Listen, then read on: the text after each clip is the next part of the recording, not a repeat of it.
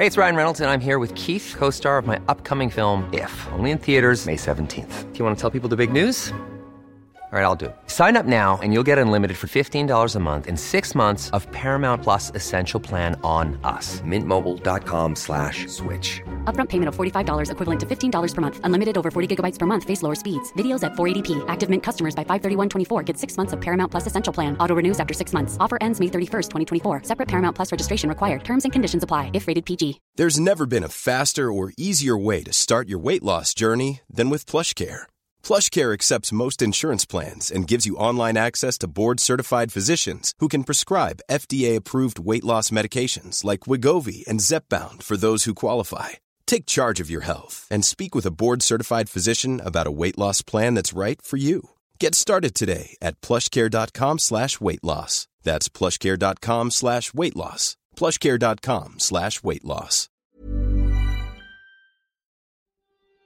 So we know that addiction is a disease. It needs to be treated as a disease. But at present, there is no statutory rehabilitation service anywhere in the north. Drug deaths on Belfast streets have hit record highs. Hundreds of drug-related deaths are recorded every year. In the last 5 years, from 2017 to 2021, we've lost almost 350 people in Belfast City alone. As a council, we're picking up 1,000 needles a month from discarded drug debris. To try and tackle this massive problem, Belfast City Council have passed a motion calling for changes to the law that will allow a drug overdose prevention centre to be set up in the city. A safe space where people can take drugs under medical supervision. Overdose prevention centres like this give addicts space to use illegal drugs more safely, with trained staff standing by to help if they overdose. As things stand, such a centre would be illegal. We are bound currently by the Misuse of Drugs Act, and certainly something like this, we're not ready to sort of turn a policy blind eye without the comfort of legislative change. So we're keen to be part of the dialogue. Campaigners say it will save lives.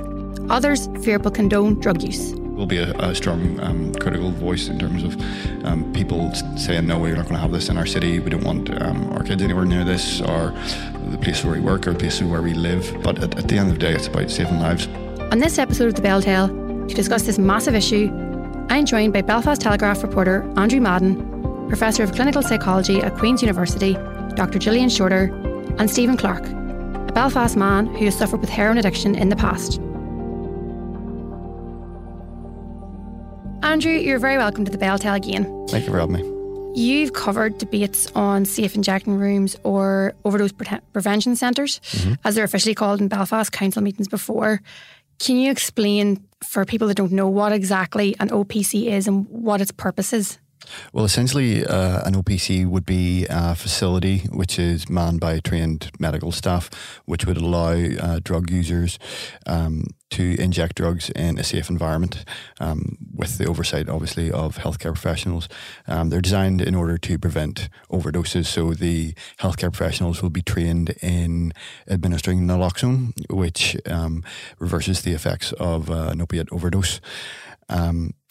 What does the current motion that was passed by the council recently entail? Because I think a lot of people think that, oh, that's it, OPC is going to come tomorrow morning sort of thing. No, very much so. That's not the case. Essentially, what happens is, because OPCs would allow drug users to inject drugs in a safe environment, they're not technically lawful as things stand under the Misuse of Drugs Act 1972. So what this motion in Belfast City Council, differing from other related motions in the past, is asking for a special legal dispensation to allow such a facility to be lawful. So what the motion has asked is pretty much for the council to lend its support and call for the Belfast Trust, the PSNI, the Department of Health, the Department of Justice and the Attorney General to pretty much lobby them in order to make the case for this special dispensation. And realistically then, if that does happen and they go through all those organisations and everything goes well, what's the realistic time frame, do you think, of an OPC actually then coming to Belfast? Well, it is a tricky one, because such a subject would wouldn't have the support of the entire community, shall we say. So there would need to be some sort of consultation, you would imagine, would have to happen. And then obviously the wheels of legislative change do move quite slowly. But if all those aforementioned organisations did lend their support, a consultation put out and got the support from the majority of residents in whatever area it would be put in, And you could possibly see one within the next maybe 12 to 18 months. Obviously, you need to find a facility. You need to have the staff in place, and with that would take funding as well. So as things stand, it's hard to tell, really. And with consultations, obviously all the different politicians and parties will have to be consulted. How did the parties vote in the latest motion that was put through? Well, all the parties supported the motion except for the DUP, who abstained. The DUP council group leader, Belfast City Council, George Dorian, said, I sympathise with this motion, but we would have concerns, but we're not going to stand in the way of this progressing, and we'll do further work, and we'll ask further questions, there'll be more scrutiny, but they weren't going to prepare to vote against it because it is a highly emotive issue. I mean, they did share their concerns that not every member of the community and every business where a potential facility could be located next to will support this. But they were open to having the discussion, which is a lot different than previous motions when the DP have pretty much came out quite strongly against this, just for fear of community backlash. And how have the previous debates on the issue, how have they gone before? Because I think it was last October, the then Health Minister, Robin Swan, he sort of poured cold water on the issue because obviously of this misuse drugs law. Yeah, so essentially that's what made this motion different. There was a previous motion essentially just calling for one to be created, but they didn't get into the legal technicalities of it, and they didn't realise whoever put forward the motion didn't seem to really push the legal aspect of it. So this is more of a concrete motion, shall we say, which actually lays out the next steps in terms of, first of all, you'd have to get legal dispensation before you do anything. So they're taking it in a very practical sense. This was put forward by the Green Party. But previous debates on it have been quite heated because it is an emotive issue, it has to be said. But at the end of the day, I think all councillors recognise that this issue in terms of drug deaths in the city, it has increased in recent years, there's no doubt about it. And even walking around the city, you would see people with addiction issues and it become more prevalent. So they do realise that perhaps, instead of seeing people on the streets and putting their lives in danger, this is the way to go. Do you think then as well, because I know there's safe injecting facilities around the world, for example there's Norway, France, Portugal, Canada, Australia as well, so across continents. But do you think that this is why it's happening now? Because of, I think there were five young men died in the space of a few months last summer, and they were found on the streets of Belfast, and it's been rising, as you say, within the last 4 years. I think it's over 300 people have died because of drugs. Do you think it's kind of it's the final straw now, and that's why it's come? Yeah, very much so. I mean, that was very much the tone of the debate on this. Recently, where pretty much the country said enough is enough. I mean, this is just, the problem's getting out of hand, and we can't just sit in our hands anymore and just let this continue. There needs to be a radical solution, and obviously that the progress of this and the putting forward of this motion has been quickened in the backdrop of increasing number of drug deaths and drug abuse in the city centre.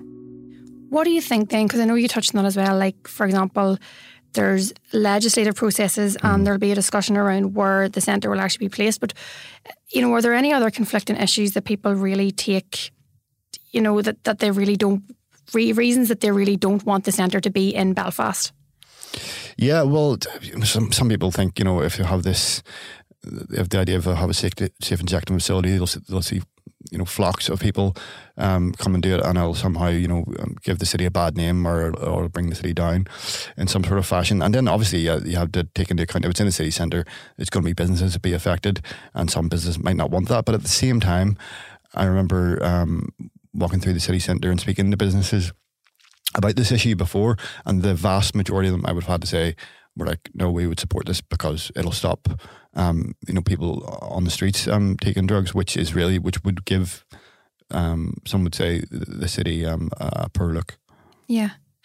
Do you think, playing devil's advocate, I know you talked about the possible realistic time frame of it actually happening. Do you see it happening in the next 5 years, say, or so? Well, in the next 5 years, yeah, I think so. The prospect of it, it could happen within the next 2 months, but I don't think it will, to be honest, because like many contentious subjects in Northern Ireland, there will be a strong, whether it will be in the minority, there will be a strong critical voice in terms of people saying, no, we're not going to have this in our city. We don't want our kids anywhere near this, or the place where we work, or the place where we live. So you would expect there to be, protests, that kind of thing. But at the end of the day, it's about saving lives. So I think, I think within the next 5 years, you would see one in Belfast. And legalities wise, I know, like you said, there's going to be consultations with the PSNI and the Department of Justice, for example. So you would assume that there'll be some sort of immunity for people that are going into the centres because they'll be taking drugs. So, Well, there would have to be, because you can't have a safe injecting room where have police standing outside searching people going in and they're taking drugs. It would defeat the whole purpose of having one. So you would need to have some sort of arrangement in place where, look, if drug users are clearly going on their way to this facility and they have a small amount of drugs on them, they're not going to be arrested and have their drugs seized, because it would defeat the entire purpose of the whole practice. So of course it would need community leaders, council and other authorities sit down with the PSNI and really iron out the details of this, because it's not just as simple as saying, right, it's legal in this room, but everywhere else it's illegal, and if you get caught anywhere near it, but not inside the room, then you're committing a criminal offence. Yeah. Andrew Madden, thanks very much. I'm now going to bring in Dr. Gillian Shorter, who specialises in the psychology behind substance abuse. Dr. Gillian Shorter, you're very welcome to the Bell Tale. You specialise in the field of clinical psychology with a particular focus on substance abuse. Well, could you just talk me through, for listeners that don't really know, what actually happens in an overdose prevention centre? So how it works is quite simple. So if somebody comes in straight in through the door, they enroll, so they give over some details so people know who they are, and they talk a little bit about what they might be using, any substances they might have on board at the time, maybe how they're planning to use and things like that. Any health needs or anything like that come up as well can be taken at that sort of intake. And then they move into the space where they're going to be using the substances. And this is a sort of clean, sterile space. They wash their hands. And that's something you can't do if you're out on the streets using drugs, for example.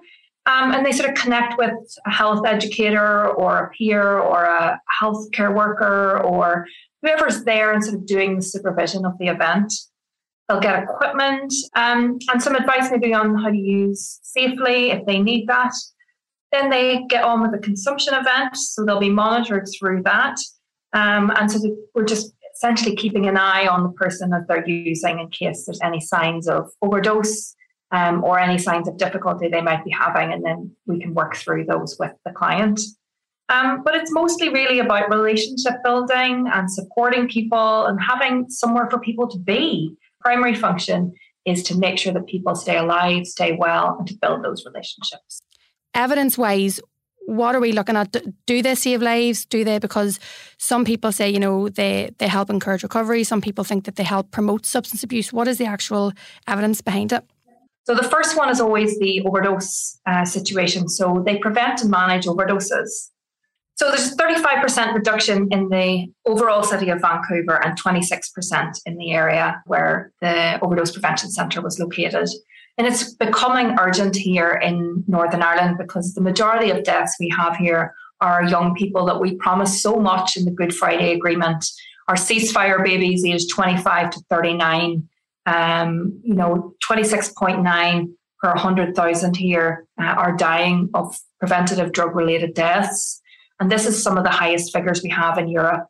So we do know that it can reduce overdoses. And it does it not just by providing a space and an intervention at the time when an overdose occurs, but also through the provision of advice where you're talking to people about their use and you're helping them to manage their own risks, particularly when the Overdose Prevention Centre is closed. But we also know they're good for communities as well because they reduce public drug use and they reduce litter. A lot of people who attend these services use in public places because they don't have anywhere else to go. Studies in Frankfurt showed that the use went from 800 observable public drug use events down to 150 in the year after one opened. And the other thing, I love this statistic because it refers to Sydney, where the year after the centre was opened, 1/3 of businesses couldn't pinpoint where it was on a map. And half of residents of that area also couldn't pinpoint it on a map. So it can blend so seamlessly into the background, yet still provide life-saving healthcare. How about the stigma that is attached to the centres, Gillian? What's your experience of that, or you're obviously very pro prevention centres. What do you tell people who do view them negatively? Well, I'm pro centres because I've seen the evidence, and the evidence is overwhelmingly positive. And the evidence is overwhelmingly positive that they actually reduce stigma. And they do that by engaging the most marginalised in society and address very, very real medical and support needs. So these are people who maybe don't have shelter, water, food, transport, all sorts of things that we know and take for granted. And they address real medical needs for those individuals too. But more importantly, they provide space in communities where there isn't one. And that moving away from public drug use and the disposal of, drug-related litter in public and things like that, is because there's somewhere for people to be. You know, the stories from Glasgow we've seen about how it's transformed people's lives. And I really agree, and I'm really pleased that some of the issues come up, because we need to be having these conversations about what it means to be a compassionate society. And there's a lot to be said for supporting people and building people up. It's a very common management style to tell people they're awful and hope they improve. And I don't know about you and your bosses through the years, Niamh, but I've had the odd one who thinks just telling you you're rubbish will get you to do better. But I'll tell you now, as a psychologist, nothing could be further from the truth. It's building people up, helping them imagine a future. And to me, it's not as much about why you got to where you're at, but how we can support you to create a future that you want for yourself, one that you feel you deserve. The people that do oppose OPCs, what do you find their biggest fears are about them? The first one is that a lot of people worry that it encourages drug use, and facilities don't actually allow the first use on site. You know, if somebody comes to the site and they want to use for the first time, typically, you'd be having some conversations with them about why that is, and maybe trying to discourage them from doing so. Instead, they sort of build relationships, and from that, you get to build people up, and they sometimes decide that certain types of treatment are right for them. And the other one is around not in my backyard. And I get that, and I hear people's fears when they talk about these facilities and they wonder what it would mean for them. It's really a compassion. It's a harm reduction facility. It's really about building into the community a service that is sorely needed. And it's about supporting every member of that community, from people who use drugs to people who run businesses, to the police officers, to the healthcare professionals. Everyone in that community benefits. And I hear people's concerns. But this is a solution that really will help improve our community for everyone, and hopefully keep some of our ceasefire babies alive. Dr. Gillian Shorter, thank you very much. I'm now going to talk to Stephen Clark, who is a man from East Belfast that has suffered in the past from many drug addictions, including heroin. Stephen Clark, welcome to the Beltale podcast. I understand that you have had a lot of experience in the past with drug addiction. Do you want to just tell me a wee bit about what you went through? Back in 1998, I met a girl from Dublin, Ballymun, Dublin, and moved down there. So I ended up with not just a girlfriend, but heroin addiction. When I first went down, the first thing he said was like, no heroin. But after a week or two, it was pulled out and started smoking. So initially, I was smoking heroin. After smoking it so much, you end up with intolerance, and your tolerance is high. So a bag between me and my ex, it wasn't doing this. It wasn't like we weren't getting the proper hit of it. So what we did was started injecting. And when we were doing that there, I overdosed at least, I would say, about 30 times. I overdosed in Dublin, like I woke up in the hospitals in Dublin. Was in the hospital was in a coma for 3.5 weeks. Was in a hospital altogether for 7 weeks. But when I came back to Belfast, and Belfast was very, very small heroin, like people using heroin. I would say probably about 15. It was a small circle. Mm-hmm. One time, my ex in Belfast, she wouldn't let me see my son on his birthday, so I went for a drink in town. Just pissed off and went on the beer. And while I was on the beer, there was a girl who came in the bar and says to me, "Do you want to come out and have a smoke?" In the toilets beside Sports Direct. So he says, "Oh, happy days." I was drunk and I just went for it. But when I went out, she probably needed it. So I stuck the arm out, and all of a sudden I woke up in the hospital. So that toilet in Belfast, like I could have died there on my son's birthday, which really, really kills me. So this, but it is what it is.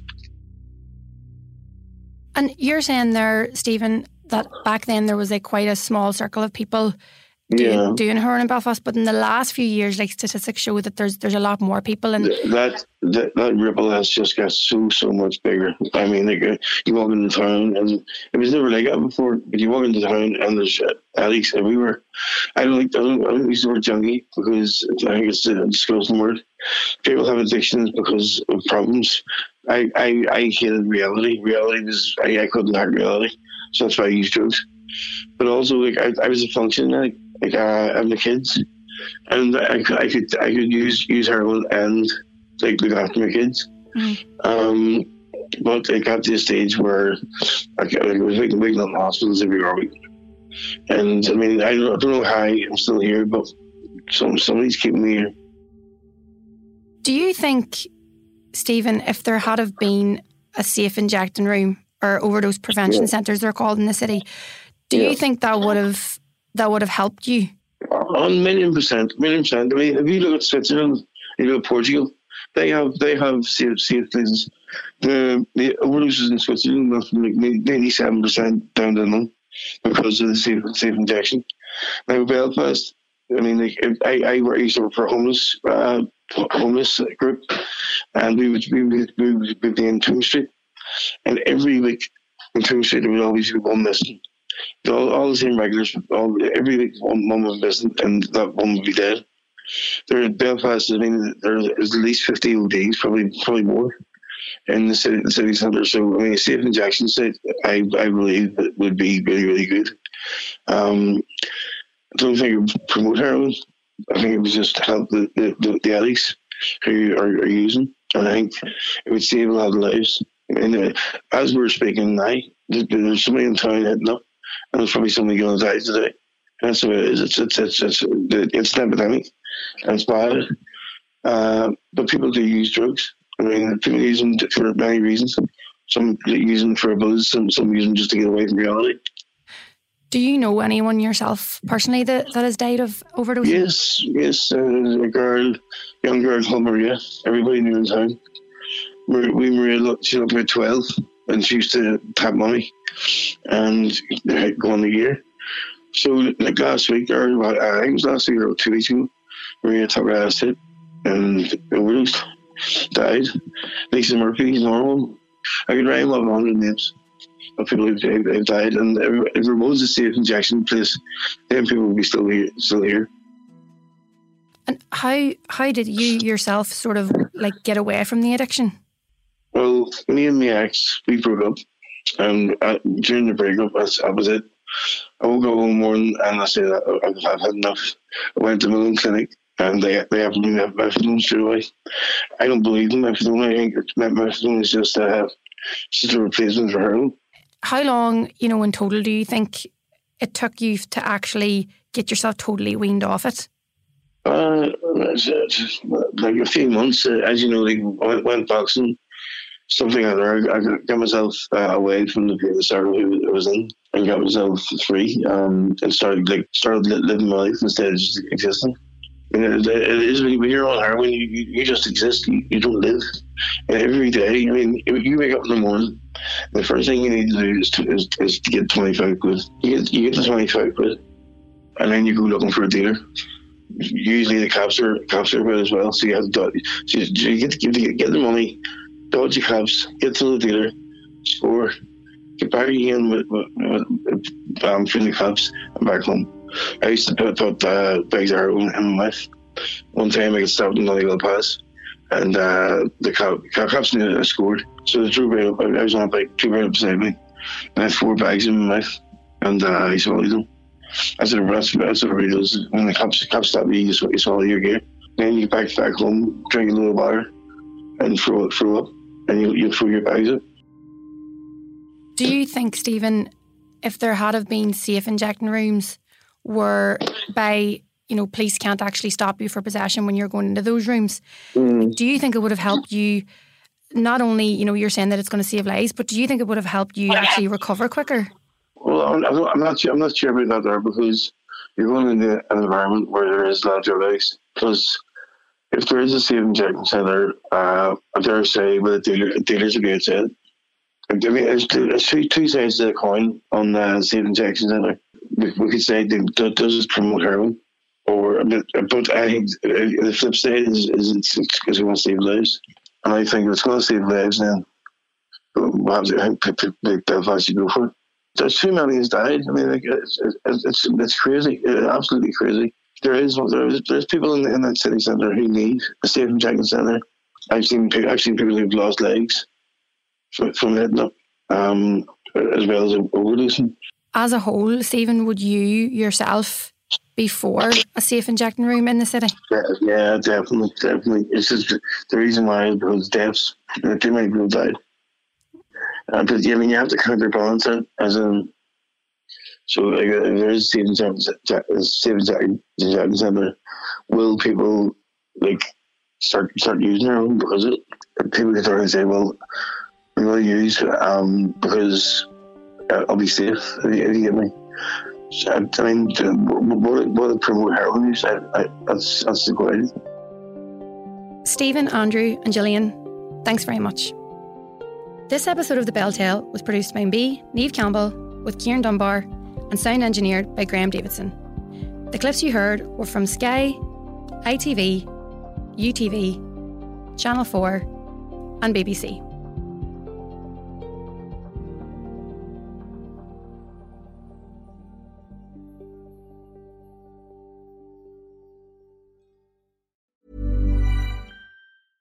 When you get an Irish Independent digital subscription, you don't just get access to the news at your fingertips. For a limited time, you'll also receive a €75 O'Neill's gift card. So what are you waiting for? Get the whole kit and caboodle. Visit independent.ie/subscribe today. Irish Independent. Terms and conditions apply.